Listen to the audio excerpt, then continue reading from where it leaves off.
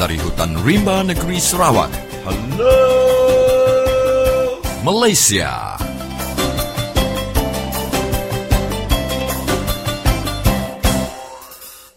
Apa kabar kawan-kawan semua di Sarawak, di Malaysia dan di seluruh dunia? Anda sekarang sedang mendengar Radio Free Sarawak dan bersama saya, Apai atau lebih dikenali sebagai Papa Orang Utan, yang ke udara tiap hari menggunakan gelombang pendek SW 15420 kHz. Radio Free Sarawak ini juga boleh didengar melalui laman web www.radiofreesarawak.org, di mana anda boleh mendengar siaran ini dengan lebih terang lagi, dan anda juga boleh merakam semua episod-episod yang telah dikeluarkan selama ini. Siaran Radio Free Sarawak ini adalah khas untuk orang-orang Sarawak dan rakyat Malaysia amnya. Siaran ini juga adalah untuk menyedarkan rakyat-rakyat Sarawak supaya bangun dan menyedari hakikat sebenarnya kehidupan mereka selama ini adalah seperti kerbau ditarik hidungnya. Radio Free Sarawak ini bukan radio kerajaan, bukan radio swasta, dan juga bukan radio parti politik. Radio ini adalah satu-satunya radio independen yang berani membongkar rahsia-rahsia dan juga mengeluarkan berita dan isu hangat terkini yang tidak dikeluarkan oleh radio stesen lain.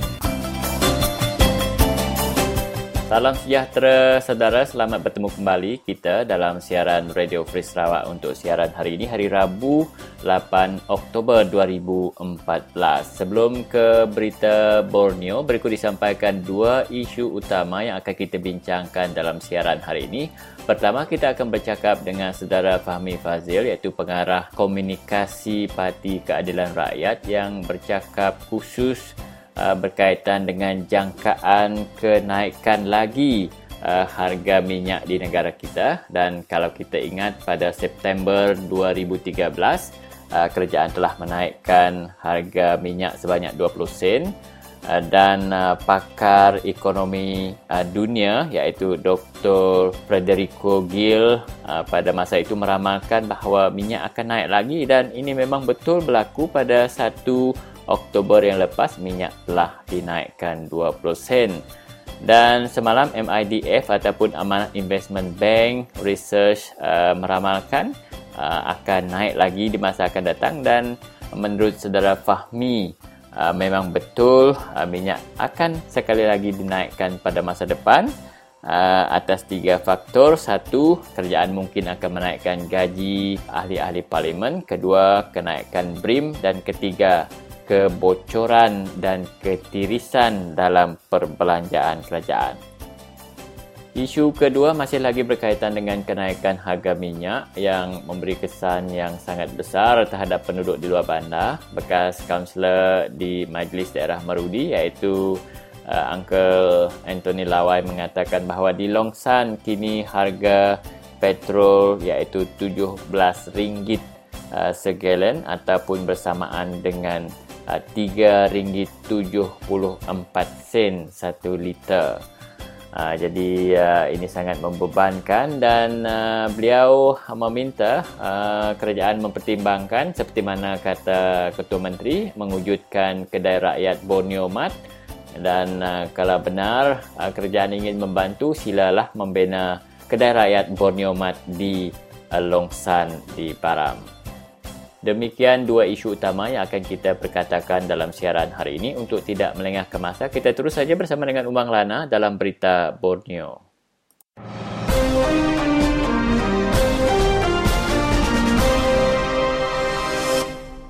Salam hari 3, 8 hari bulan 10, 2014. Lalu selamat lemai dengan kita bala peningat di bahasa.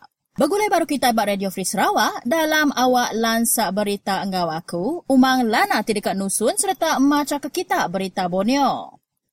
MIDF Amanah Investment Bank Berhad atau ke MIDF Research percaya peniki rega minyak sekali tu ukai penghabis sekali ya laban pihak perintah benua gawak dekat ngurang ke defisit atau ke penggerugi dalam tahun 2014. Berita angin madah ke pengerugi dalam tahun 2014 lebih hari ti ditagih bak 3.5%, enggau pengerugi hari perintah besar bak timpuh setengah tahun ke 1 tahun tu 19.05 bilion ringgit. Berpandu ke penyampau keluaran dalam negara kasar, tahu ke KDNK dalam 6 bulan ke 1 tahun tu, tiba penyampau 519.7 bilion ringgit, tu mandang ke pengerugi 3.7% tinggalui hari 3.5% ditarget ke tahun 2014. MIDF Research madah ke kebuah pengerugi ti jampat nyadi tu, laban pengurang dalam penatai pemisi. Anti merhati ke penatai pemisi diuliah menua dalam 6 bulan ke 1 tahun tu, semina 45.4% hari penatai pemisi sudah ditentu ke kena tahun 2014, lalu penyampau belanja operasi ia 49.1% hari penyampau sudah diatur. Dalam tahun terubah, penatai pemisi perintah mayu hagi dalam 6 bulan kedua dalam tahun 2013, laban cukai hari company digumpul penghabis mayuh dalam suku keempat dalam setahun, ngambil ke contoh dalam tahun 2013, 46% cukai company dikumpul dalam suku keempat. Sebedau 2013, penyampau ia mayu hagi hari 60% ko MIDF Research. Ia ngesah ke penikit dalam rega minyak nulung ngurang ke pengirau hati perintah ti endaknya pakai target. Perintah sudah nentu ke target pengerugi 3.5% kena tahun 2014, lalu pengawal ngurang ke subsidi minyak dijangka dekat ngurang ke pengirau hati sidak bak pengerugi ti mayu hagi. Pengawal ngurang ke subsidi minyak tu ngelimat ke duit perintah dalam 1 bilion ringgit.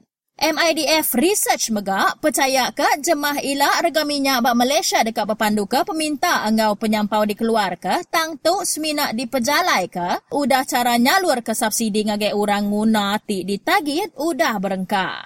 Cukai barang engau servis tau ke GST ti dekat berengkah dipejalai ke tahun baru dijangka meri penguntung lebih ngagai perintah dalam 3.8 nyentuk ke 4.5 bilion ringgit. Batang ia, report wang perintah Malaysia majak mana.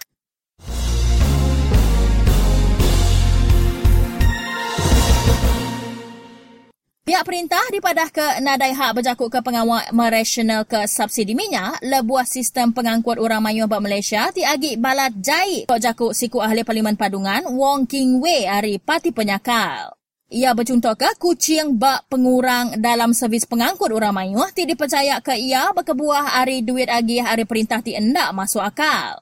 Ia nambah anti perintah BN dekat merasional ke subsidi minyak, sidak mesti nyedia ke sistem pengangkut orang mayuh ti mana. Jakuk merasional ke subsidi minyak udah dikena tiap kali perintah BN ngeniki ke rega minyak. Kebenar ia sidak ngurang ke subsidi minyak, awak ke perintah endak nanggung tinggang, lalu meri pangkak ngagai orang mayuh kok ketuai orang biak di EP Sarawaknya. Ia megak madah ke polisi perintah udah ngasuh servis pengangkut orang mayuh, kelalu endak ulih dikarap ke ting ujung ke rakyat Malaysia nadai cara bukai tang meli kereta atau ke motosikal ke diri, kena nerus ke penghidup sidak. Beempu kereta, makai belanja siti ruang bilik, tinyeng kawam minyak, bayar bulan kereta, ongkos ngadu ke kereta cukai jalai, enggau insurans.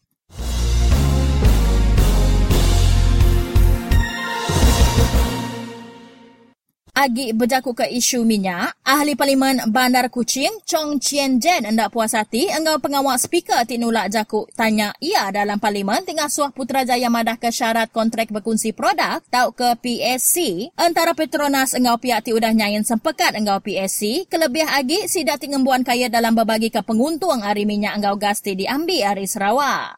Ia magananya, anti pihak perintah besar bisik ngembuan 7 dekat ngeniki ke royalti minyak enggau gas ngagai perintah Sarawak. Tang tanya ia nya ditulak enggau kebuah, perkaranya udah dibaik ngagai kot lalu endak tahu dipejurai ke.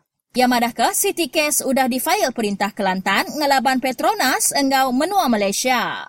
Kebuah ti bekenya anda ulih diterima laban tanya ia berkait enggau penikik pemayat royalti minyak enggau gas ngagai Sarawak, lalu kes ti disebut sidak kena nulak tanya ianya antara perintah Kelantan enggau Petronas enggau perintah besar ti berkait enggau bayar royalti minyak ngagai perintah Kelantan. Trong megak madah ke ukai baru sekali tanya ti bekenya ditanya bak Parlimen, lalu ia disawat berbelit-belit ti endak nyawun tanya ia dalam awam Parlimen bulan Jun subah. Paling endak ba awam ti terubah tanya ia disawat, lalu kali tu lebuh yang nekan minta timbal tanya ia terus ditulak. Tok nanda ke 7 perintah besar ti dekat ngelubah ke serta ngelawang ke tanya bak peminta dalam penikik royalti minyak enggau gas ngagai Sarawak hari 5% ngagai 20% kocong. Ia megan nambah jakuk ia madah ke pihak pengurus Najib menyentuh ke nagang tanya ti berkenya hari ditanya bak parlimen. Lalu cong madah ke perintah negeri mesti sedar kebenar ia perintah besar nada ngembuan 7 dekat ngenikik ke royalti gas enggau minyak ngagai 20% bakati udah disetuju mayuh pihak lebuh awam dun bulan 5 tu tadi.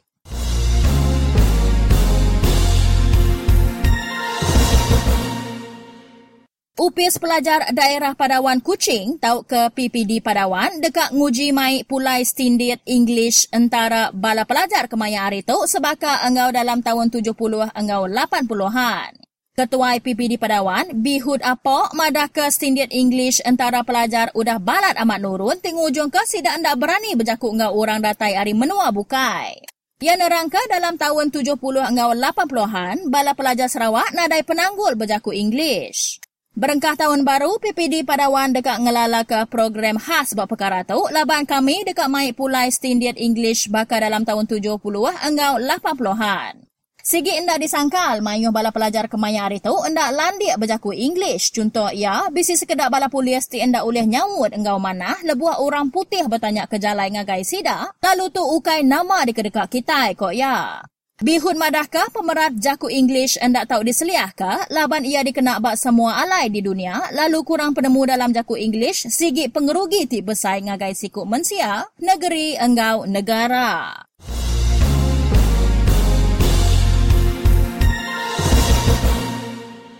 Eastern Sabah Security Command tau ke Eskom nyakar penemu ti madah ke sidak bisi ngemansut ke Siti Jakub bertulis ti madah ke penyadi tsunami dijangka nyadi bak bagi kandang menua pantai timur Sabah dalam 36 jam ti dekat datai. Ketua Komunikasi Korporat Eskom Newman Tibin madah ke Eskom megak nada ngemansut ke Jakub bertulis ti ngari ke UPIS Meteorologi Malaysia Pampang Sabah bagamal mua ari ba Eastern Sabah Security Zone tau ke S-Zone. Sebarang jakuk resmi ngagai pihak media ari Eskom seminak dekat dipansut ke nengah unit komunikasi korporat tau ke portal ia Eskom Times bak www.eskom.gov.my kok ia dalam siti jakuk bertulis kemari.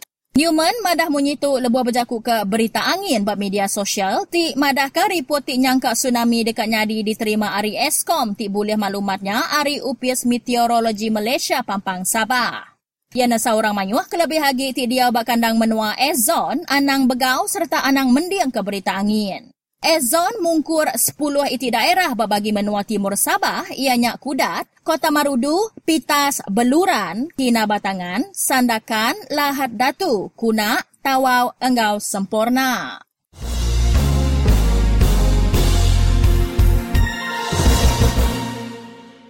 Berita ti penudinya ngujung ke awak berita Borneo kita lemai hari 3 tu. Begulai baru kita awak berita nasional enggau dunia semina bak Radio Free Sarawak udah tu lagi.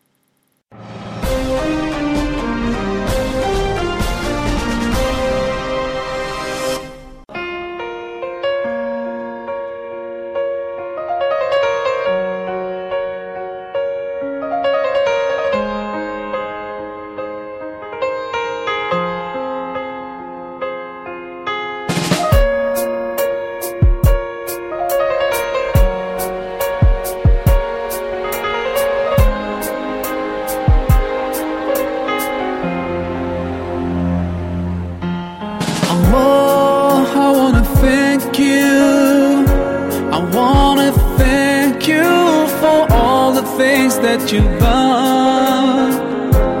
done for me through all my years I've been lost. You guided me from all the ways that were wrong. Indeed, you gave me hope. Oh Allah, I wanna thank you. I wanna thank you for all the things that you've done.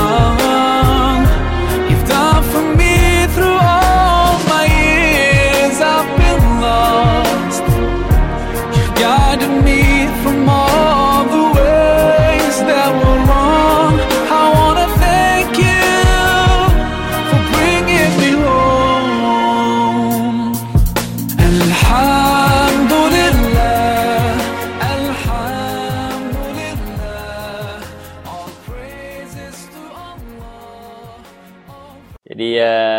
isu berkaitan dengan harga minyak masih menjadi perbualan hangat di kedai-kedai kopi, di warung ataupun di kantin tepi jalan, saudara. Dan kita bertuah bersama dengan saudara Fahmi Fazil, iaitu pengarah komunikasi Parti Keadilan Rakyat. Salam sejahtera, saudara Fahmi. Ya, salam sejahtera. Ya, September 2013, kerajaan telah menaikkan harga minyak petrol sebanyak 20 sen, dan pada Oktober 2013, pakar ekonomi dunia, Dr. Federico Gil meramalkan bahawa Malaysia akan sekali lagi menaikkan harga minyak untuk menampung defisit fiskal, dan perkara itu telah benar-benar berlaku pada 1 Oktober lalu, saudara Fahmi.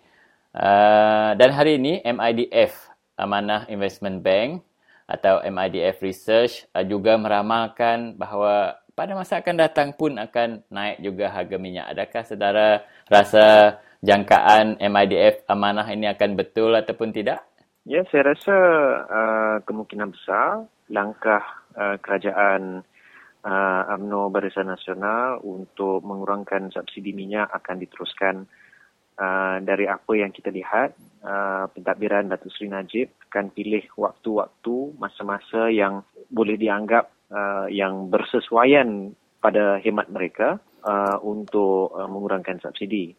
Jadi kita lihat baru-baru ini juga seperti tahun lalu, subsidi minyak yang dikurangkan, bermakna harga minyak naik sebelum Hari Raya Korban. Jadi ramai kawan-kawan dan juga di Facebook dan media sosial yang lain yang mengatakan ini adalah satu pengorbanan yang perlu dilalui oleh rakyat Malaysia.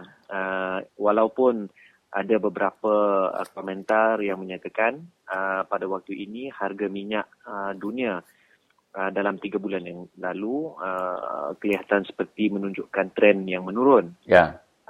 Tapi apa yang kita tahu dan apa yang kita sedar, ada beberapa perkara yang saya lihat memungkinkan harga minyak naik lagi di masa akan datang. Yang pertama, berita mengenai kemungkinan Datuk Seri Najib ingin meluluskan di Parlimen kenaikan gaji untuk ahli-ahli Parlimen. Saya belum lagi melihat rang undang-undang tersebut, tapi dijangkakan jika ada kenaikan gaji, ada yang akan bertanya dari mana wang ini akan diambil. Jadi ada yang mungkin berkata mungkin daripada subsidi yang berkurangan, mungkin akan dimasukkan ke situ. Pada masa yang sama, kita juga diberikan, kita dihidangkan dengan alasan yang better, jangan risau pasal kenaikan harga minyak, BRIM yang akan bertambah akan diberi kepada rakyat. Namun bagi saya, isu yang kedua ini iaitu BRIM bukan jalan penyelesaian, sebab BRIM hanya diberikan sekali setahun. Rakyat merasakan kenaikan harga minyak itu tiap-tiap minggu, malah ada tiap-tiap hari juga yang ada dirasakan. Baik, kalau sebelum ini, Saudara Fahmi, Barisan Nasional Pemimpin Tertinggi mereka mengatakan turun naik harga minyak kita di Malaysia akan mengikut harga pasaran dunia. Kenapa sekarang dikatakan tadi harga turun, kenapa pula kita naik? Saya percaya trend ini berkaitan dengan langkah fiskal. Ada tekanan yang diberikan kepada kerajaan untuk mengurangkan defisit fiskal.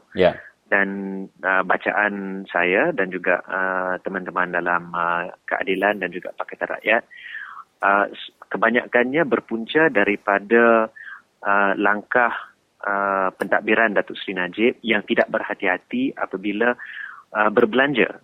Kita masih dengar mungkin dalam sehari dua ini akan keluar, sepatutnya akan keluar laporan Ketua Audit Negara yang berkala.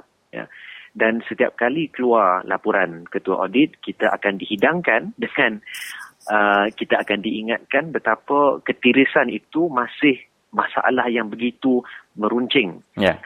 Dan pada waktu kerajaan meminta rakyat bersabar dan berkorban dengan harga minyak yang meningkat, yang juga akan membawa implikasi harga barang naik. Pada masa yang sama, kita diingatkan kerajaan UMNO Barisan Nasional mungkin tidak pandai berbelanja, yang mengakibatkan rasuah meningkat, mengakibatkan harga perolehan, ya, barang-barang yang dia beli, ya, termasuk daripada sekecil-kecil seperti pen ataupun screwdriver, ya, sehinggalah sebesar-besar seperti submarine contohnya. Banyak ketirisan yang berlaku di setiap peringkat proses perolehan kerajaan, dan ini saya rasa perkara yang masih sampai hari ini tidak mampu ditangani pentadbiran Najib Razak.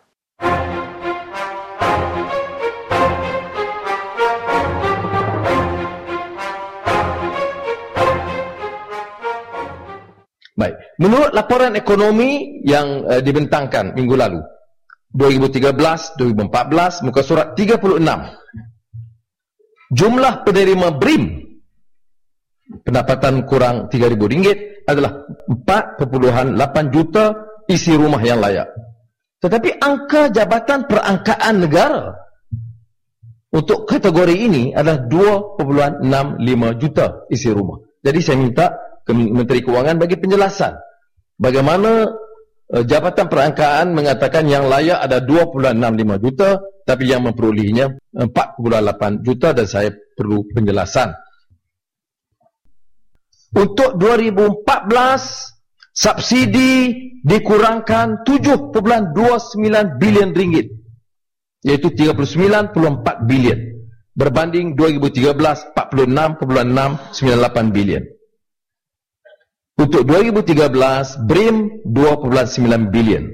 2014 penambahan bayaran BRIM ditambah 1.9 bilion. Pemotongan subsidi 7.29 bilion. Jadi yang bayar BRIM tu jauh lebih kurang. Tarik subsidi pada rakyat bagi BRIM. Itu sebenarnya hujah yang patut kita ketahui. Termasuk tadi katakan gula, minyak makan. Kesimpulannya, perbezaan sebanyak 5.6 bilion ringgit yang dikutip oleh kerajaan masih akan dibiayai oleh penerima-penerima BRIM kerana pengurangan subsidi walaupun BRIM ditambah. Perlu dimaklumkan juga di Dewan Yang Mulia ini bahawa kerajaan masih belum menunaikan janji berkait dengan BRIM dalam PRU baru-baru ini. Apa dia janji? BRIM akan naik dari 500 ke 1,200. Sekarang 650. Bantuan BRIM kepada warga bujang patut naik dari 250 pada 600. Sekarang 300. Janji ditepati.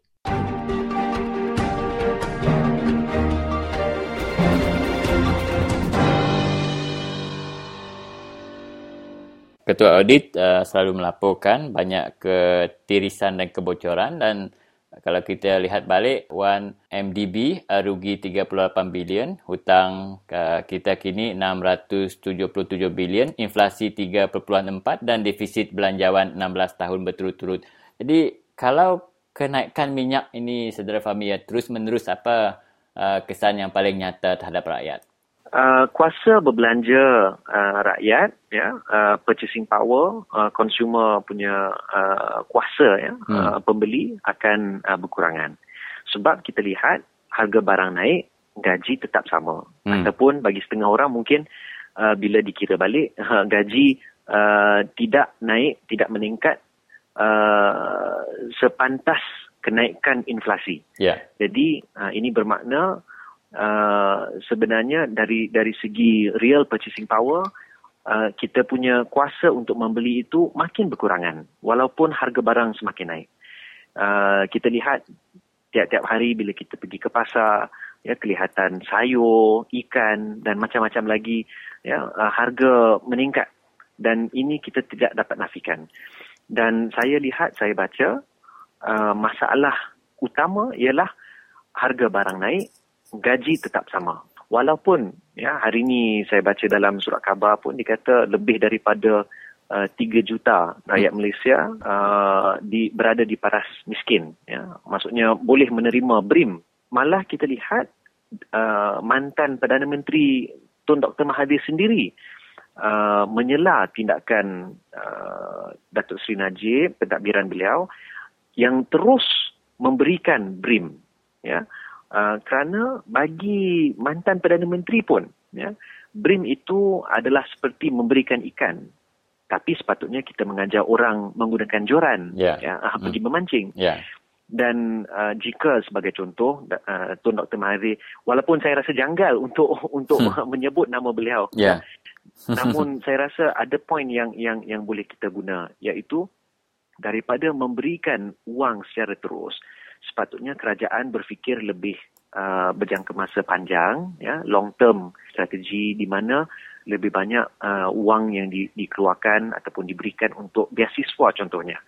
Ya, jika 4 bilion yang dibelanjakan untuk BRIM, ya, disalurkan sebagai beasiswa.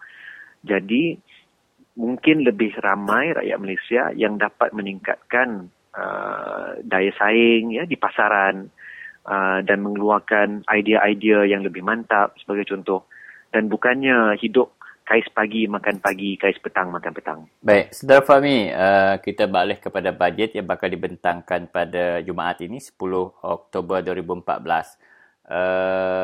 Mungkin pihak di sebelah sana sedang bertungkus lumus untuk menyediakan fakta, hujah dan sebagainya untuk mempertahankan bajet yang bakal dibentangkan.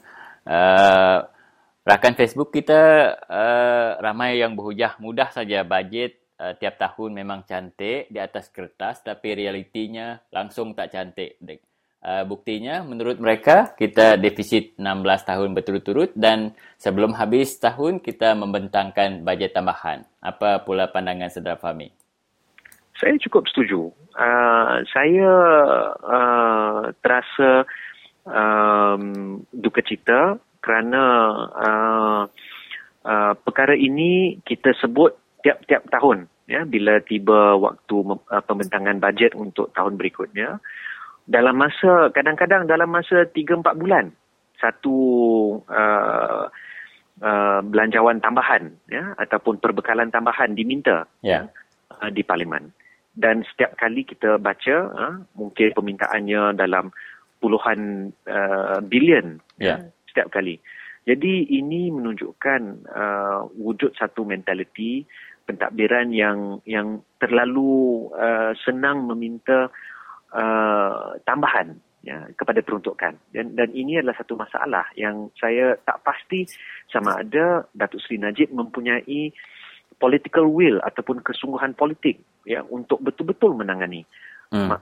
Sebagai contoh, kalau diberikan, ya, di pada bulan Oktober satu tahun sewaktu dibentangkan belanjawan ataupun bajet untuk tahun berikutnya, beliau sepatutnya stick to the budget. Maksudnya kalau diminta 260 bilion, maka tetapkan pada 260 bilion. Jangan sepatutnya tidak diminta lagi. Tapi saya rasa kali ini ramai yang patut bertanya kepada Datuk Seri Najib mengenai 1MDB, Satu Malaysia Development Berhad, yang sehingga hari ini, ya, masih belum menampakkan pulangan kepada pinjaman yang telah dibuat, serta beberapa projek, ya, daripada Independent Power Producers IPP kontrak, dan pembelian pelbagai aset yang mungkin tidak dapat memberikan pulangan setinggi pinjaman yang diambil.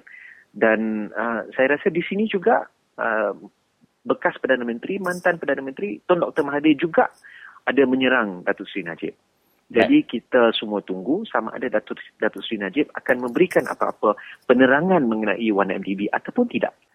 Demikian tadi, saudara, perbualan saya bersama dengan Saudara Fahmi Fazil, iaitu Pengarah Komunikasi Parti Keadilan Rakyat, bercakap khusus berkaitan dengan kesan kenaikan harga minyak dan jangkaan kenaikan lagi pada masa hadapan. Dan kita akan bersambung lagi bersama dengan Saudara Fahmi bahagian kedua untuk hari besok. Akan bercakap khusus berkaitan dengan apakah strategi Putrajaya untuk terus memenangi kerusi-kerusi di Sabah dan Sarawak dalam pada harga minyak dinaikkan. Rakyat marah, tetapi tentu Putrajaya ada caranya untuk mengekalkan sokongan penduduk di Sabah dan Sarawak. Jadi, jangan ketinggalan untuk mendengar bahagian kedua temu bual saya bersama dengan Saudara Fahmi Fazil.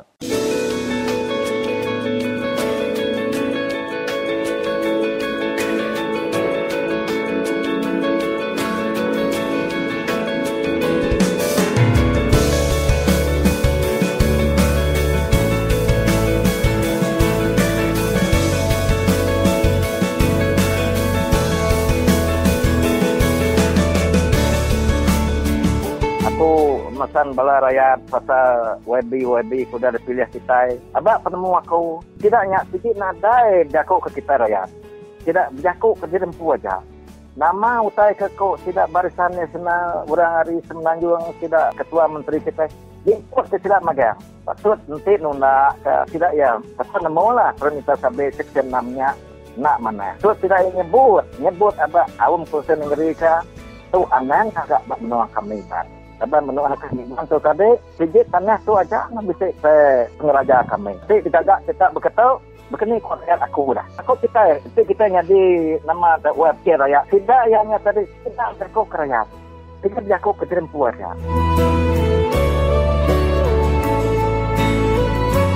Pasal projek-projeknya tadi digagak tidak yang tadi ingat 100,000 kiranya atau contoh mana nanti di 40-50 ribu dapat rakyat. Menipu kita ingat tadi semua utainya pecah naga kroni maga.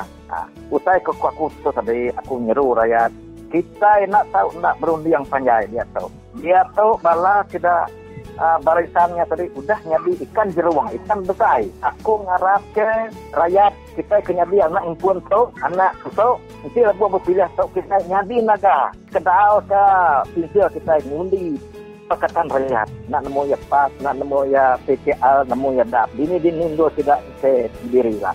Ya, aku dah.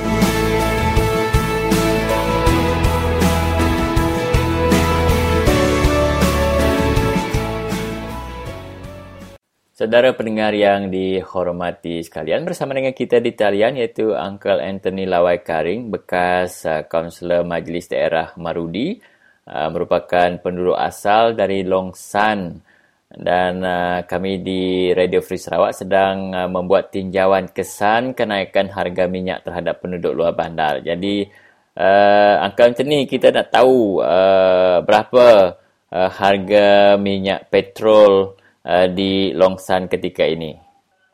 1 galen, kamu orang masih pakai galen, RM17 1 galen. Diesel kurang lebih 14 tu macam jugalah. Maksudnya kalau 1 galen tu ada 4.5 liter, maksudnya RM3.74 1 liter. Ya, memang tu macam lah. Sebab apa yang perlu sekarang, saya tengok kita ini di kawasan Ulu Beram, masih diorang pakai perahu, masih pakai perahu, pakai injit ting-ting itu, pakai petrol juga. Itu penal pun pakai motosikal, semua diorang pakai motosikal juga. Cuma yang engine generator lampu je pakai diesel sama itu kereta 4-wheel drive.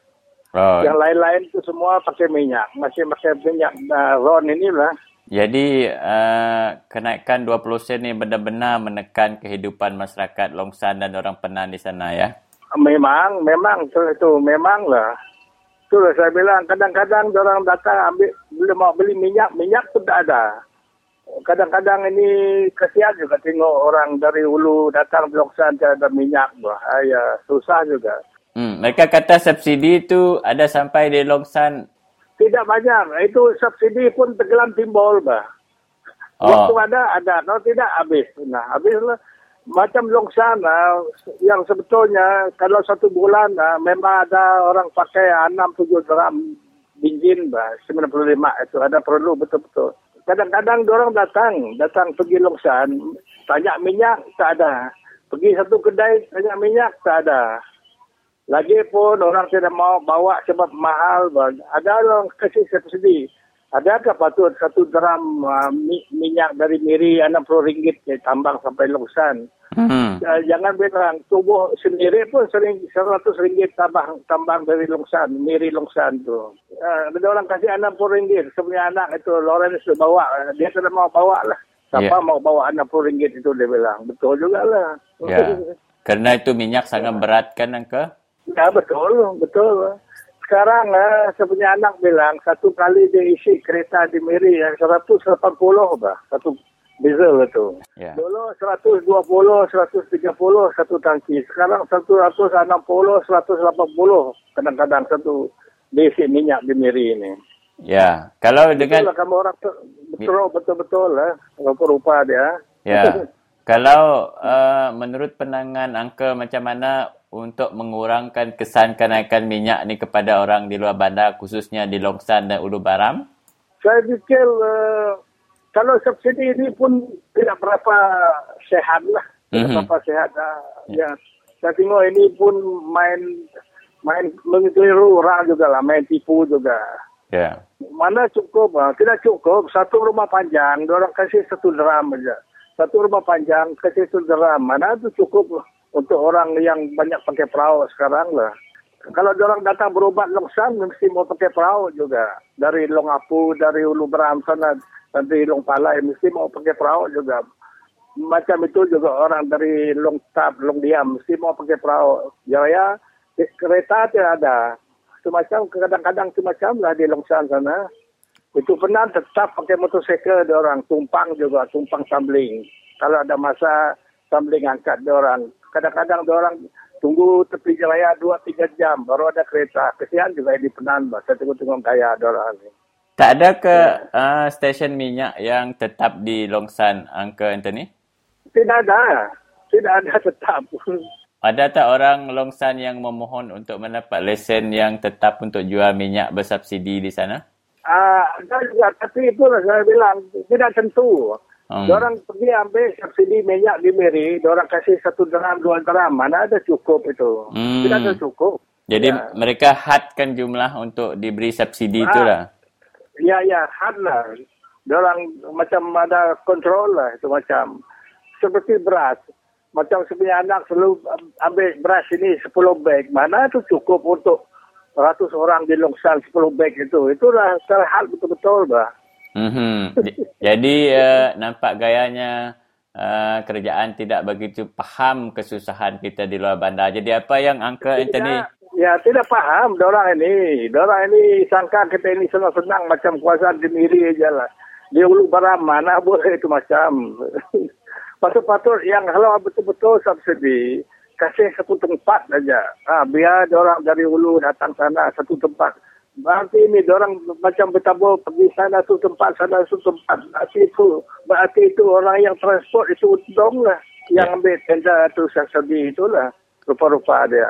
Ya, kalau betul ada itu kedai yang boleh beri subsidi yang besar ada di tengah-tengah hutan di Ulu Baram, mungkin boleh jual minyak sama harga di Miri, jual beras sama harga di Miri, mungkin itu hanya boleh dapat membantu orang di luar bandar, Uncle Anthony ya. Betul juga. Ya, betul juga. Itu macam boleh lah. Kalau dia bertabur kasih 1 kampung 2 dram, 1 dram, kasih 1 kampung 1 dram, mana ada cukup semacam. Tidak cukup.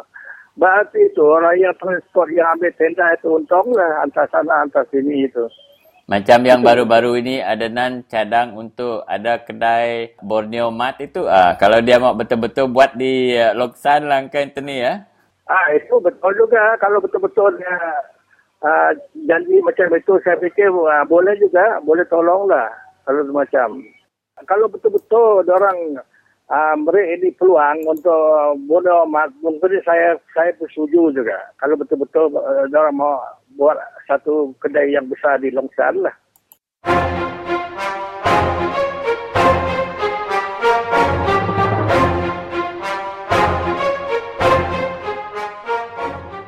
Baik, menurut laporan ekonomi yang dibentangkan minggu lalu 2013-2014 muka surat 36, jumlah penerima BRIM pendapatan kurang RM3,000 adalah 4.8 juta isi rumah yang layak. Tetapi angka Jabatan Perangkaan Negara untuk kategori ini adalah 2.65 juta isi rumah. Jadi saya minta ke Menteri Kewangan bagi penjelasan bagaimana Jabatan Perangkaan mengatakan yang layak ada 2.65 juta, tapi yang memperolehinya 4.8 juta, dan saya perlu penjelasan. Untuk 2014, subsidi dikurangkan 7.29 bilion ringgit, iaitu 39.4 bilion. Berbanding 2013, 46.698 bilion. Untuk 2013, BRIM 2.9 bilion. 2014 penambahan bayaran BRIM ditambah 1.9 bilion. Pemotongan subsidi 7.29 bilion. Jadi yang bayar BRIM tu jauh lebih kurang. Tarik subsidi pada rakyat bagi BRIM. Itu sebenarnya hujah yang patut kita ketahui. Termasuklah tadi katakan gula, minyak makan. Kesimpulannya, perbezaan sebanyak 5.6 bilion ringgit yang dikutip oleh kerajaan masih akan dibiayai oleh penerima-penerima BRIM kerana pengurangan subsidi walaupun BRIM ditambah. Perlu dimaklumkan juga di Dewan Yang Mulia ini bahawa kerajaan masih belum menunaikan janji berkaitan dengan BRIM dalam PRU baru-baru ini. Apa dia janji? BRIM akan naik dari 500 ke 1,200. Sekarang 650.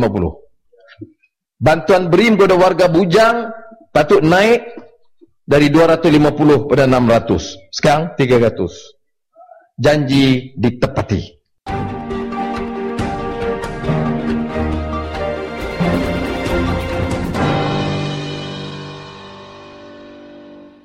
Okey, jadi pada hari Jumaat ada tinggal beberapa hari lagi Uncle Anthony, bajet negara kita akan dibentangkan di Parlimen. Apa agaknya harapan Uncle Anthony khusus untuk penduduk di luar bandar dan Ulu Baram, Long San dan sebagainya?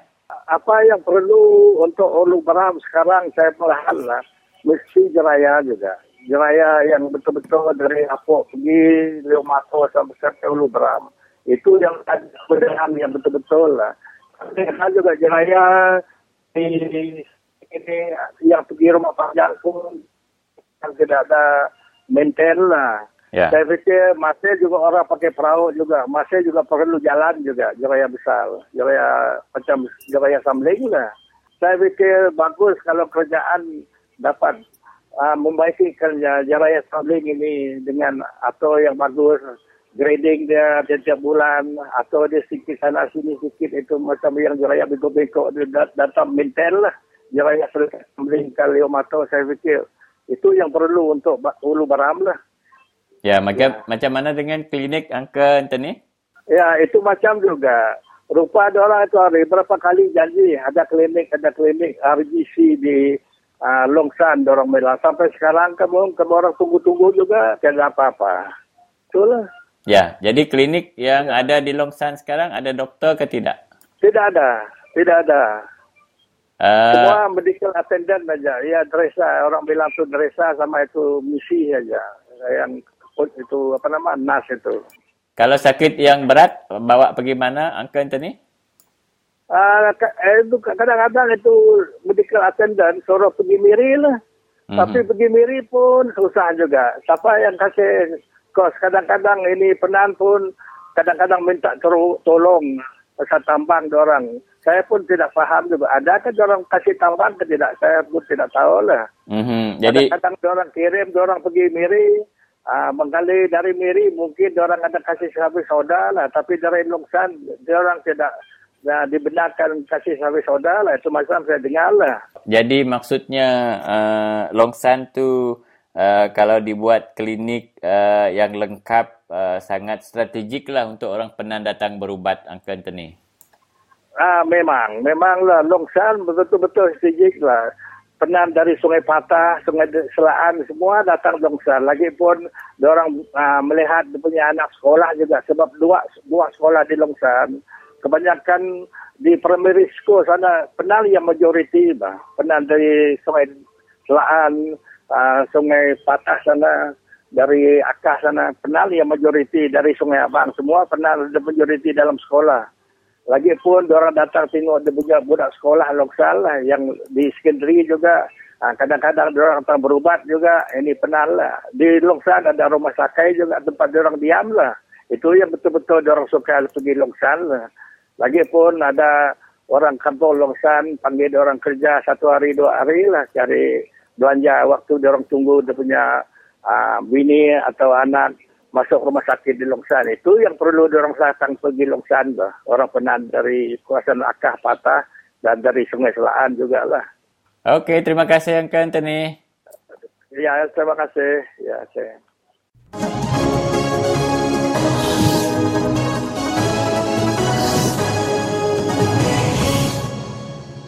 To Radio Free Sarawak. Selamat lemai serta selamat bertemu baru ngagai kita peningat semua. Tu aku, Christina Suntai, datai baru ngenang perkara kenyadi di menua kita. Bak Jakub kenang aku, lemai minggu dulu tu kemari, aku dah mantai pasal rega minyak niki ngagai 20 sen seliter. Pihak megak kita di Malaysia dekat mayar cukai rega barang ngau servis berengkah hari 1 hari bulan 4 tahun baru tu ila. Nanti kita nak berunding dalam lagi, kita nyangka nadai kelalu ngemedis. Tangan nang dah ingat, orang ke ngereja pengawat dagang tentu dekat ngerunding, tahu kengira rega minyak ngau cukai ngagai rega barang keda beli kita di seluruh Malaysia. Tajak rega barang ngau minyak niki, gaji kita nada niki. Pihak megak utai tanam ngau jelu keda tupi kita turun rega. Kita sama nemu rega sawit udah nurun, lalu gaji menima agak meruan RM800 sebulan. Orang ke pemaduk serentak di Malaysia, nyak kita ke di Sarawak. Sarawak udahnya di menua ke pemaduk serentak di Malaysia. Kita di Sarawak berasai pedis ngidup diri. Kita di Sarawak agak ngemuan jalai alun ke pemaduk jai di menua Malaysia. Mayuh kita ke di menua pesisir agak meruan nadai air paip ke bersih. Nanti hari nadai hujan kita suntuk air. Duit ke diagih perintah besar ngagai menua Sarawak. Jauh mimet nanti kita ngira pemayuh duit ke dulih hari Sarawak. Hari ketegal hasil minyak kayu balak ngau mayuh bengkah pengeraja bukai. Bahkan ni tuluang ngagai kita ke serantak di Sarawak. Lebuh maya berpilih tu ialah kita diberi duit BRIM RM500 sepintu kena ngupah kita ngundi Barisan Nasional. Nanti kita berunding dalam lagi duit BRIM RM500-nya ndak tetapi ke rega minyak ngau rega barang keniki rega.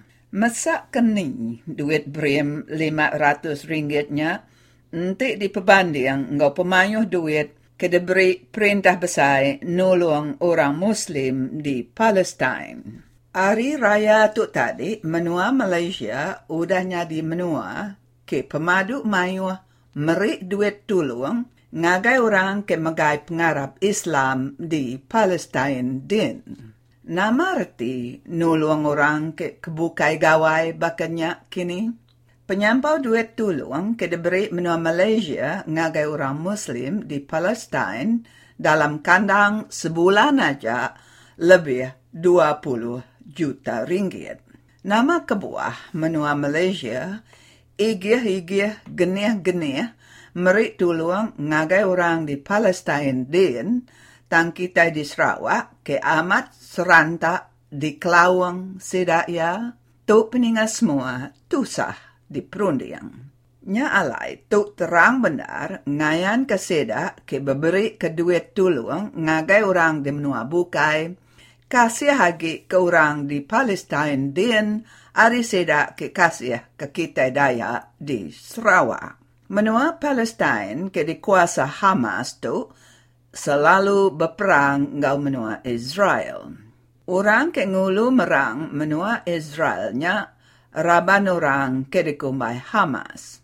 Hamas tu ke digelar perintah menua Amerika nyak raban bala teroris.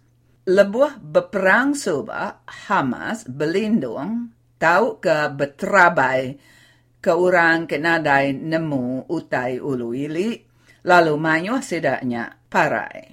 Netih ketuai pengumpul duit tolong ke dikumbai Aman Palestin Awang Sofian Awang Piut, duit tolong ari menua Malaysia nya dekat dikena ngaga rumah hospital, rumah sekolah di Palestine. Kita ke di menua pesisir di Sarawak Berguna megak ke rumah sekolah, rumah hospital, jalan alun, air paip ke bersih. Nama kebuah kita di Sarawak, ndak ditolong, sidak ya.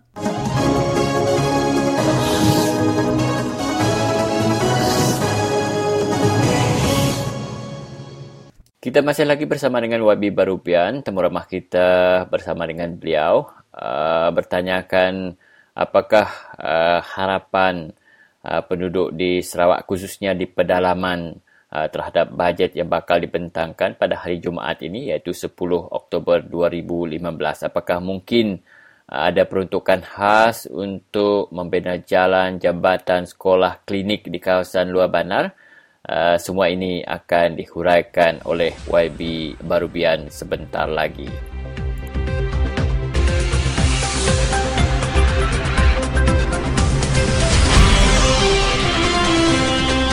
Ya, kita sudah membangkitkan dari dulunya sampai sekarang, saudara-saudari, mengenai keadaan Sabah di Sarawak, khususnya di Sarawak. Ya, satu bagi saya, saudara-saudari, yang penting sekali, nombor satu, bajet untuk infrastruktur, ya, jalan raya, itu yang penting sekali. Dalam bajet ya tahun yang lepas ini hanya untuk infrastruktur saya masih ingat 500 juta saja ya.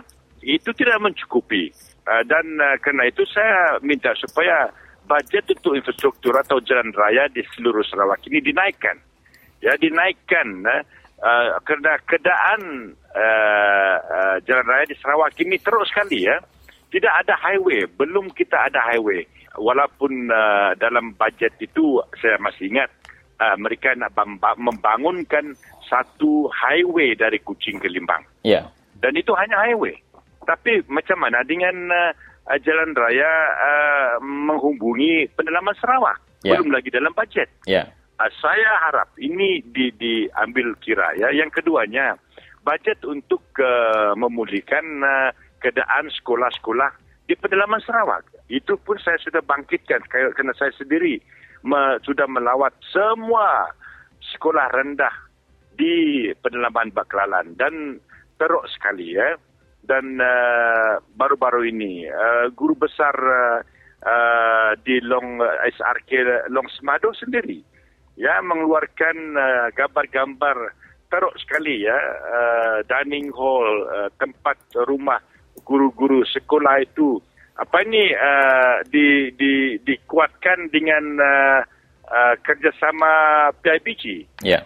Dan mereka itu buat kayu sendiri, ambil kayu dari hutan sendiri ya, menekankan dinding dan bim-bim di sekolah itu. Itu teruk sekali ya. Saya tidak senang hati dengan semua ini kerana perintah pusat lalai dalam janji mereka, dalam bajet mereka untuk memulihkan atau menolong sekolah-sekolah di pedalaman Sarawak dan juga klinik-klinik. Yeah. Bajet untuk klinik. Kalau boleh dinaikkan taraf klinik ini dengan adanya doktor, ya. At least lah doktor yang ada. Kalau tidak pun yang resident doktor ini pun kita boleh ada doktor yang melawat di sana tiap bulan. Ya. Kerana saya dipahamkan flying doctor ini tidak mungkin satu kali dalam berapa bulan saja itu. Ya, ini yang tiga isu yang saya mengutamakan ya. Baik. Infrastruktur, sekolah dan klinik. Saya nak menambah apa yang telah YB hujahkan tadi, iaitu Manifesto Barisan Nasional PRU ke-13. Mereka telah mengemukakan 17 aku janji dan perkara ke-9 disebutkan iaitu membina 2,300 km lebuh raya Pan Borneo Highway dari Sematan hingga ke Serudong di Sabah dan juga membina 2,500 km jalan di Sabah dan 2,800 km jalan di Sarawak yang memberi faedah kepada 3.3 juta penduduk di Sabah dan Sarawak. Mungkin itu yang YB maksudkan tadi dan kita harap Barisan Nasional akan memenuhi janji mereka itu, YB. Ya, betul. Itulah yang saya maksudkan tadi. Tapi ya, itu hanya nampaknya retorik saja ya.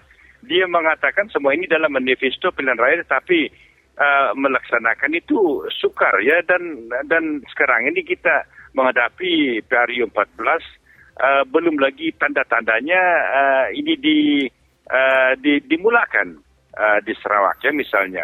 Dan ya itulah yang saya nak tekankan di sini, supaya rakyat Sarawak dalam kita menghadapi pilihan raya ke-11 di Sarawak, negeri Sarawak ini, kita patut fikir mendalam dengan semua isu ini, kerana kedudukan keadaan kita di Sarawak tidak boleh dipulihkan, dinaikkan tarafnya kalau Barisan Nasional atau pemerintah yang ada sekarang ini hanya berjanji, tetapi janji itu tidak diteruskan, dilaksanakan.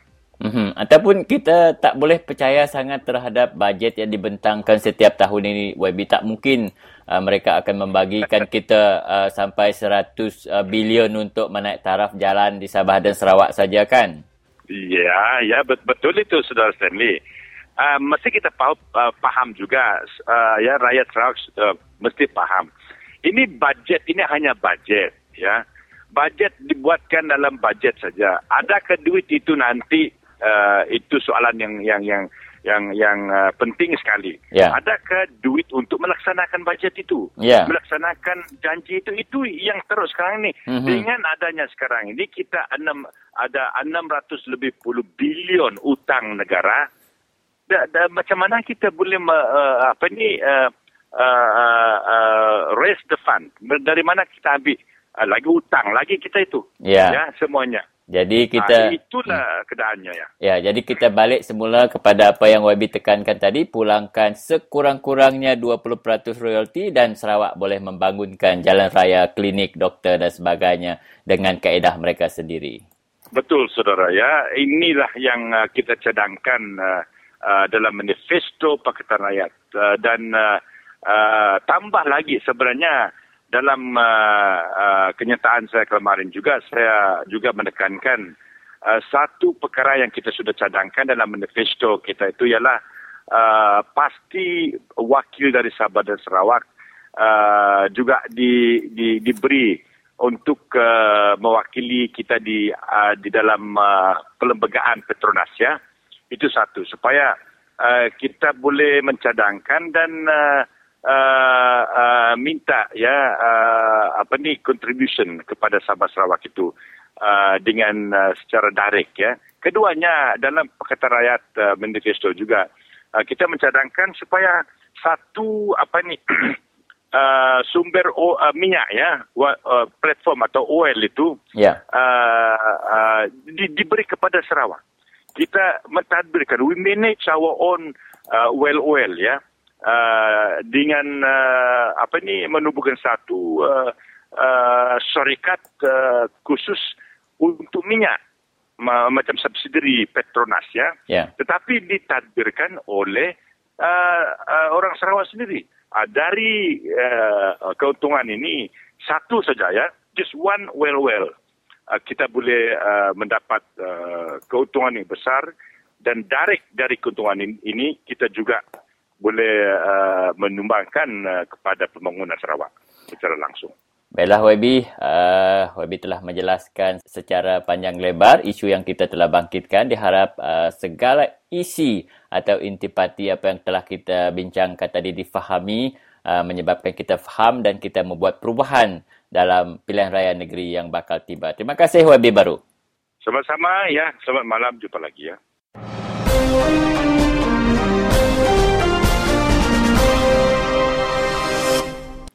Bertemu baru kita bala pendengar awak berita nasional Enggau Dunia Seminabat Radio Free Sarawak.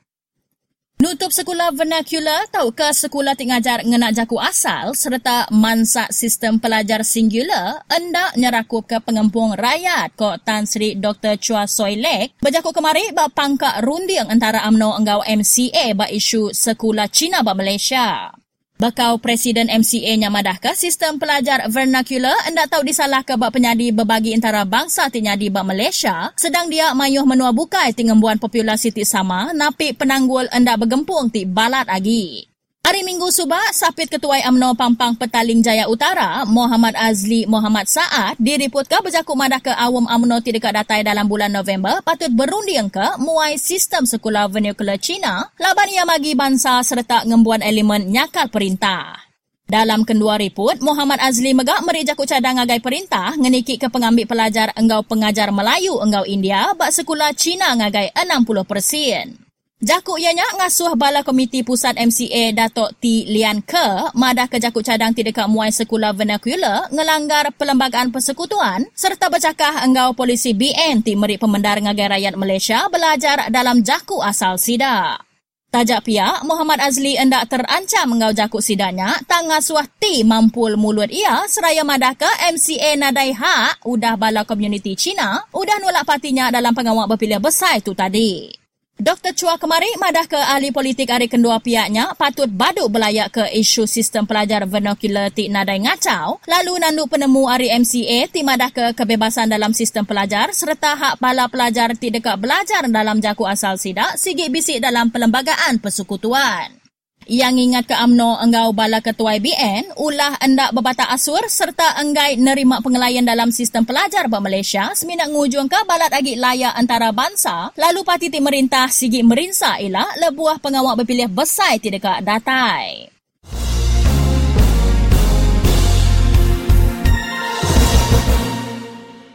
Agi berkait engau isu sistem sekolah vernacular, Ketua Polis Sepang Superintendent Muhammad Yusuf Awang madah kesidak hendak nurut ke peminta MCA tingasuh pihak berkuasa nangkap Sapit Ketua UMNO Pampang Petaling Jaya Utara, Muhammad Azli Muhammad Saad engau tuduh ngasut laban nunda kok ia sidak nasat serta ngeletak ke kesnya nyadi kes awam.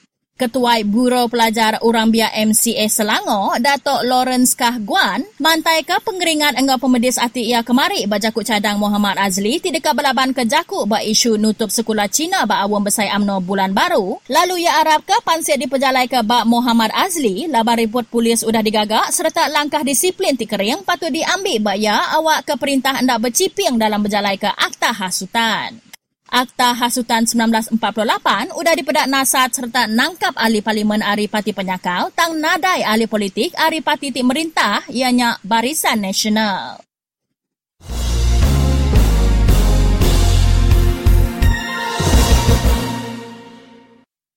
Siti kapal tangki minyak berbendera Vietnam lenyau hari pejalai ia hari Singapura ngagai pelabuhan Kuang Tri bak Vietnam lalu ditakut ke dirampas kok bala pengawal ke Meratika pengawal lanun dunia madah ke kena hari 2. Nadai bunyi hari kapal tangki MT Sunrise 689-nya senyinjia udah ia ninggal ke Singapura hari 4 Subak kok pusat Biro Ngeriput Pengawal Lanun Antarabangsa Maritim. Kapal tangki minyaknya diempu City Company kapal bak pelabuhan Hai Pong bagi menua utara Vietnam lalu mai lebih hari 5,226 tan minyak enggau 18 ikut kru. Nasib bala kru enggau kapal tangki minyaknya alu bedau ditemu kok pengawal ke Meratika pengawal lanun ti berpengkalan bak Kuala Lumpurnya lalu nesau kapal ti ngetu bagi menuanya medak-medak kapal tangki kelenyaunya serta ngeriput enti kapal tangki minyaknya bisi dipedak.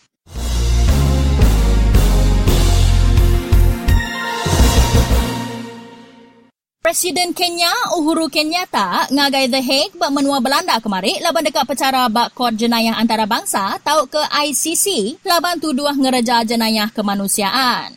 Kenyatta ti dekatnya di presiden agi ngembuan kuasa lebuh ia diadap ke kodnya nyerah ke kuasa ia ndak lama ngagai sapit ia awak ke ngelindung pengelikun menua Afrika Timurnya sebedau ngenak bilun nyadi rakyat biasa ke Amsterdam. Ia ti diiring bini enggau anak induk ia, 6 ikut ahli parlimen serta 3 ikut menteri, ngepai ke jari ia ngagai bala penyukung ia bak padang bilun Nairobi, lalu tamak enggau penumpang bukai. Ia pecara bak ICC bak The Hague Sarito. Kenyatta 52 tahun, napi 5 itik tuduh bak pengawal ia ngagak pelin ngembuan keganasan udah pengawal berpilih tahun 2007 enggau 2008 ting ngujung ke 1,200 ikut mati lalu 600,000 ikut lenyau alai diau sida.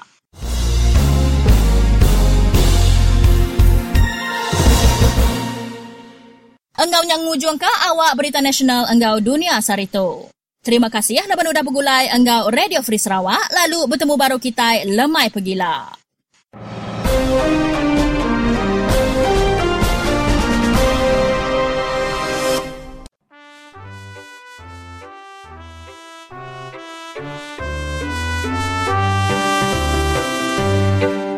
Melayu dah kena tipu sama UMNO sedari dulu. UMNO asyik temberang orang Melayu sampai sekarang. Harta dah banyak hilang, tanah habis dikebas orang. Sekolah dan beasiswa semua UMNO yang punya. Kalau bab rasuah, UMNO memang tak pernah kalah. Hidupkan perkauman, UMNO tolak hai hukum Tuhan. UMNO, I tell you, penipu nombor 1. Saya 23 tahun menjadi Menteri Besar. Kami tak pernah diberi peluang bercakap depan radio, depan TV. Suara khabar pun kami tak ada. Ini kecelakaan yang menimpa demokrasi tanah air kita. Pembangkang tak diberi langsung bercakap dalam radio. Padahal saya jadi Menteri Besar dengan undi. Undi yang sah. Kenapa tak diberi pada Menteri Besar Kelantan di radio? Apa radio TV? Dia suara khabar tak ada. Ini puncanya maka timbul masalah. Maka menyebabkan PAS lawan UMNO, DAP lawan UMNO, Gerakan lawan UMNO. Berpunca daripada UMNO sendiri itu usahakan nak tahu Islam. Demokrasi pun tak tahu. Benda yang kita belajar di universiti lain, benda dia buat lagu lain.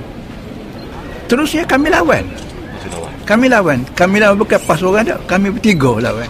DAP lawan UMNO, PKR lawan UMNO, PAS lawan UMNO. PAS ni wujud dia lawan UMNO. Kerana UMNO salah. Dia disebut, dalam Islam disebut dalalah, sesat. Waladhalin. Kampenya hari-hari di corong radio dan peti TV. Cakapnya penuh auta, hai tumpuk-tumpuk, hoi tai unta. Masa pilihan raya manifestonya tiru orang dah. Lepas pilihan raya projek tinggal hai papan tanda. UMNO tak boleh harap masuk angin keluar asap.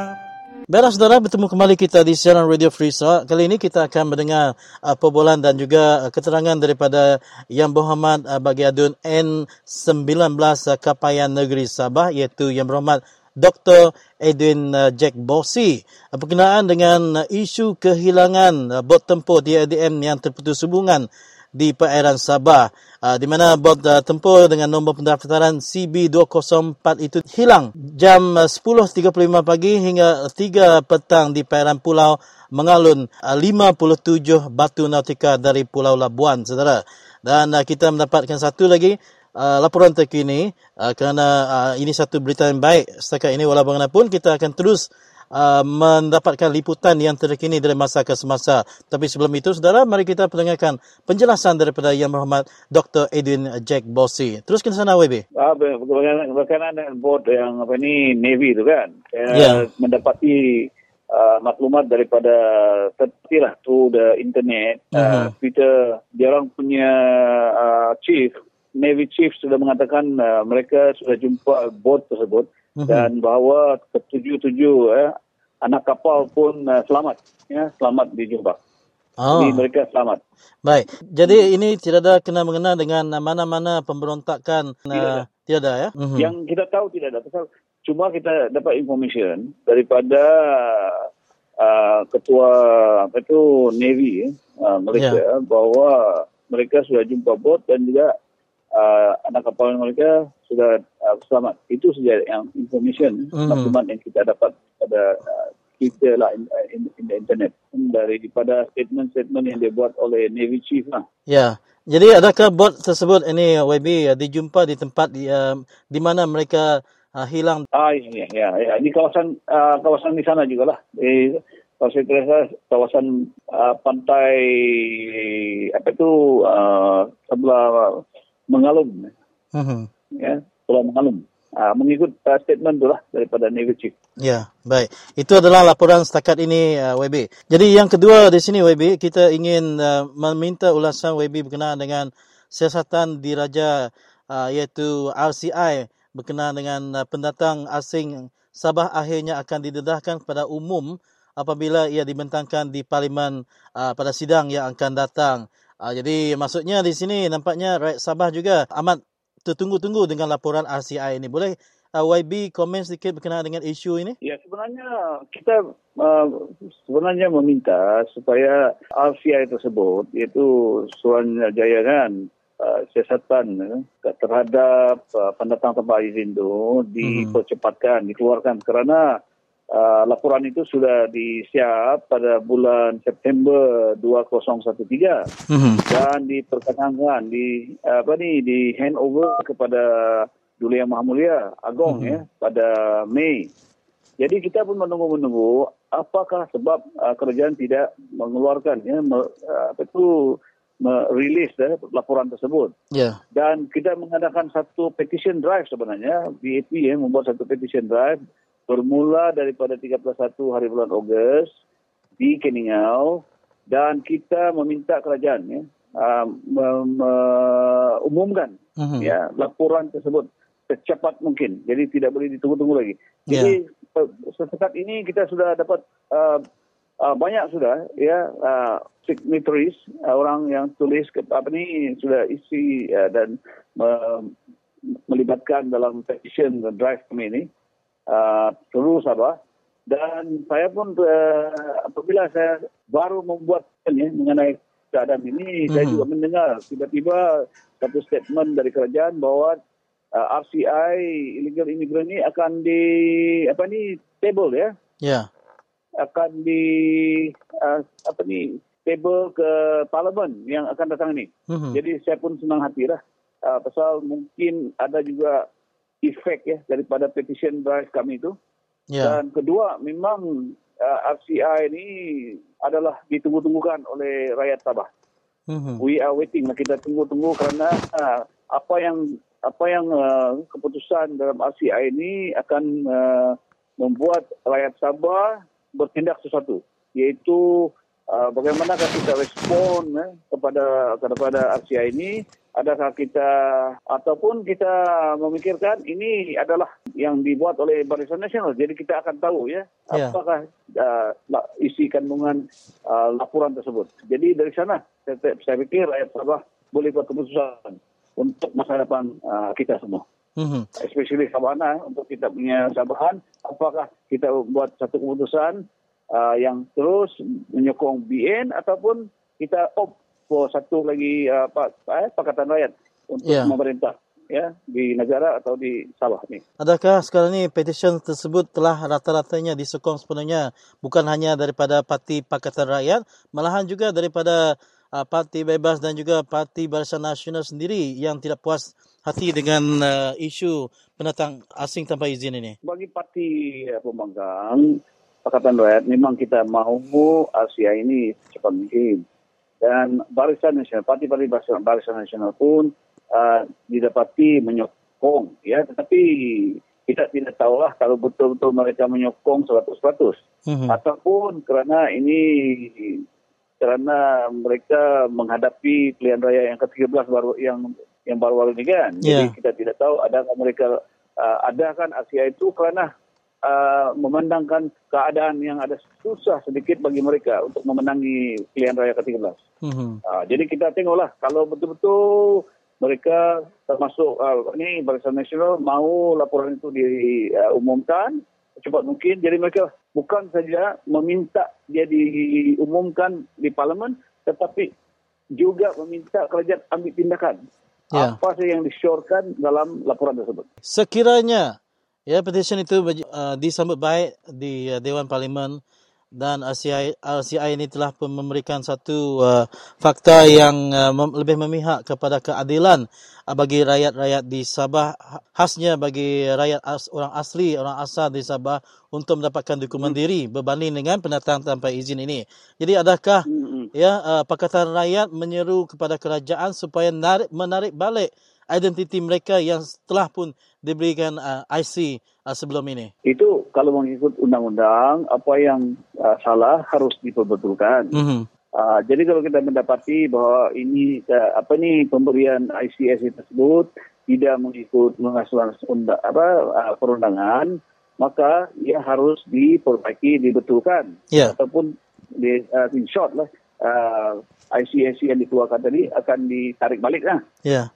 Kalau sudah didapati tidak mengikut prosedur ataupun protokol untuk pemberian ICSC ataupun keluarga negara tersebut. Kalau kita melihat lebih daripada 2.4 juta warga Sabah yang sekarang ini sememangnya memang tidak sabar untuk membaca laporan RCI itu sendiri, dan bagaimana pula selama ini sebelum isu ni dibangkitkan semakin hebat sekarang ni, YB, adakah rakyat orang asal Sabah sebenarnya tidak mendapat peluang pekerjaan walaupun pekerjaan di mana sektor apa jua pun berbanding dengan mereka yang datang daripada negara luar yang mendapat identiti di Sabah, dan mereka ini lebih banyak mengaut peluang pekerjaan berbanding dengan orang asalnya di Sabah?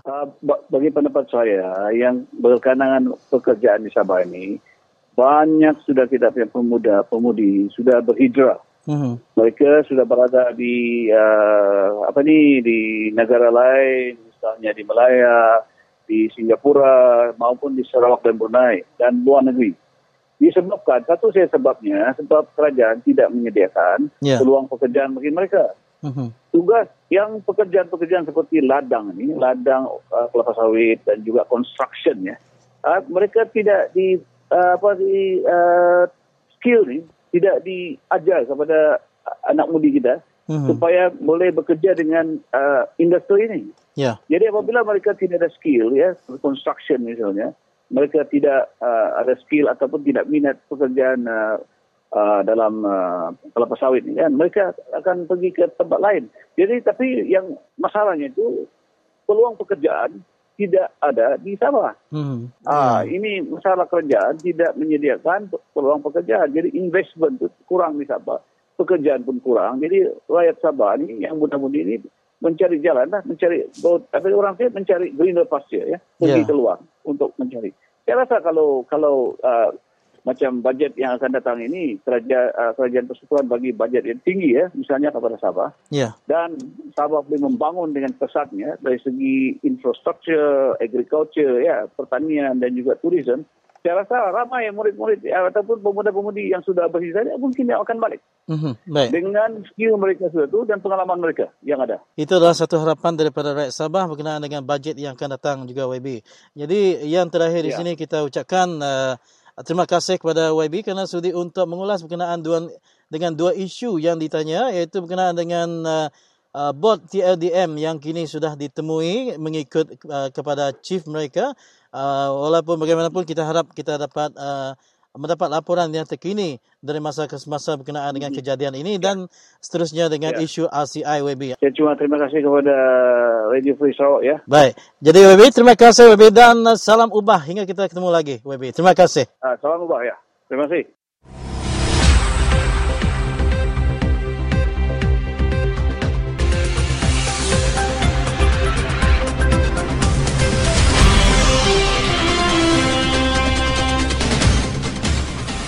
Salam sejahtera dan selamat bertemu kembali dalam Info Sukan Radio Free Sarawak. Dan dalam Info Sukan kali ini kita berkongsikan kemerosotan pencapaian negara dalam Sukan Commonwealth dan Sukan Asia di Incheon, Korea Selatan baru-baru ini. Sudah menjadi tradisi saudara setiap kali tamat kejuaraan besar seperti Tamasya Sukan Asia, Ketua Pengarah Majlis Sukan Negara MSN akan mengadakan sidang media khas bagi mengulas pencapaian kontijen negara sepanjang kejohanan berlangsung. Namun kali ini berbeza apabila kelibat orang kuat MSN itu serta pegawai kanannya tidak kelihatan. Sebaliknya hanya Ketua Kontijen Negara Datuk Daniel Balagopal Abdullah berani tampil memberi ulasan pencapaian atlet negara di Incheon.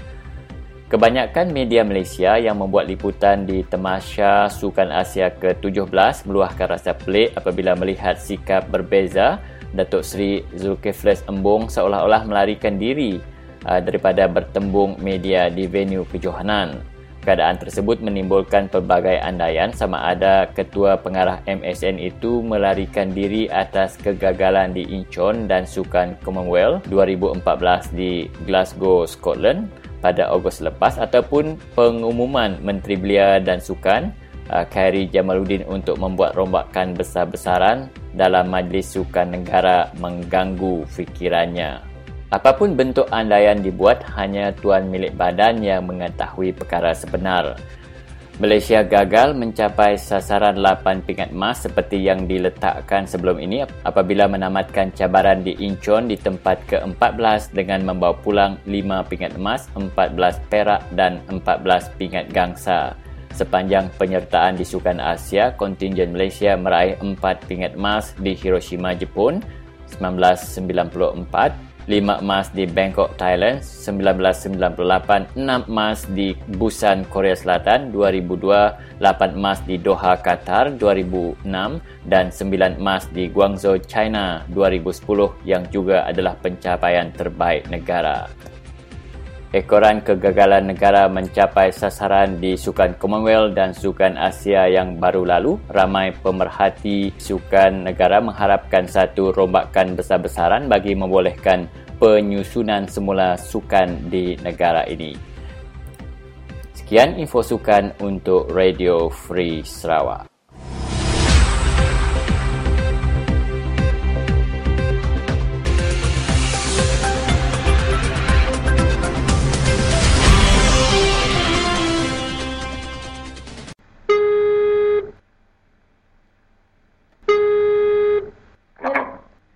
Hello, selamat lemai. Tu Elis Puyang tu hari Radio Free Sarawak. Mana berita? Nak kan nanya ke penemu nuan. Setuju nak kini lawan minyak kita tu udah nikik. Nanti yang minyak nikik confirm ke barang bukai nikik, semua nikik. Kini utai tu mendatangkan masalah gaya kita rumah panjai lebih lagi ukainya. Berpemisik di Mayuah. Jadi aku minta komen nuan Andrew. Setuju tak nuan nganggur tu? Aku nak saya setuju lawan dia minyak 20%. Ya, kira ke boleh beli kita elak harga barangnya ke itu sama lawannya. Semua nikih megang lawannya kan? Ya. Dia di situ berita tu dia namanya dia ngagai enforcement magang barang bukai ke semua nikih apa mau lagi dari berkuda insip katanya semua nikih alai makai nikih alai butian nikih semua nikih ala generation berkuda tengah sedih apa rumah panjang mana mula nanti tidak ya kita orang yang kantor untuk Thailand nanti kalau anaknya sekolah semuanya kena megang ya bisa nonton sekolah lagi dan bukan dia misi di alai blok juga megang ini sama ada kita rumah panjang yang nemu terkendal nak terkena di kalau kuliah sama tahu madah dengan nang dia nadai like mana gitu Thailand ambil kemudian saya tidak mengambil premiumnya premium lagi premium dia lama ya 3 bulan yang kena premiumnya untuk datai untuk datai 2-3 bulan anak-anak kat seminggu aja kini kayaknya kan urut tahun-tahun kita kan kena lalu mubah maka dilihat katanya lah. Ya. Ya. Tu lagi bisik ke Andrew, laban surat khabar berita kita bisik keluar surat itu madah ke Kepala Menteri kita Adenan ya dekat ngarap ke bajet 2015 tu mendatangkan mayuah pemanah tau ke faedah ngagaya menua pesisir kelebih agak bala kita yari nuah panjai. Setuju ke tak nuan pengarap ya dekat merik ke bajet ngagai kita menua pesisir.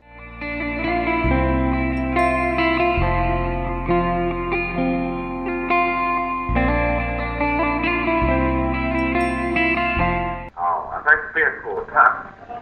Semua menteri kota. Yang ngarap kita boleh bajet kemajuan hari namanya perintah usai dan pengarapnya nak semua ngetekin nanti.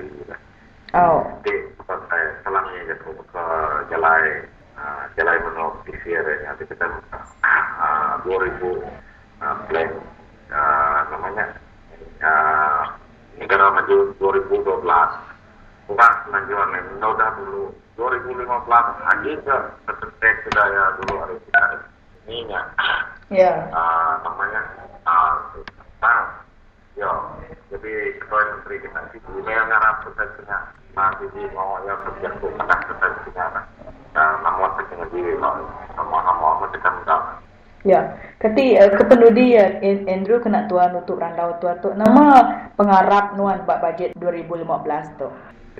Jadi yang memang ini udah isu sangat seperti kita minta relatifnya saya di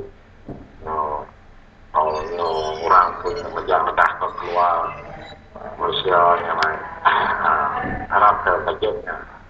Nah, bahwa kuat semua orang harapnya menyuarakan lebih lagi berkomunikasi yang lain, memanti yang lain. Kita yang juga ngambil tersebut. Nah, semua orang hasil kita kenal dijual. Banyak mana sudah segera yang aktif banyak jadi sudah dia pelan sudah macam lagi sudah ya. Ya.